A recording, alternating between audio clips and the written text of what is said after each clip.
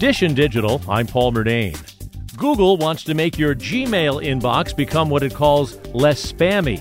Starting early next year, bulk senders who send more than 5,000 messages to Gmail users will have to validate their identities. They'll also have to include one-click unsubscribe buttons in their emails.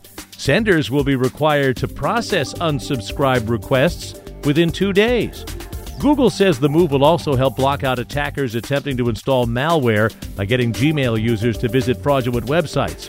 Google says it might not deliver senders emails that are frequently marked as spam and exceed the company's spam rate limit. The new security feature could actually block legitimate mass marketers from clogging inboxes.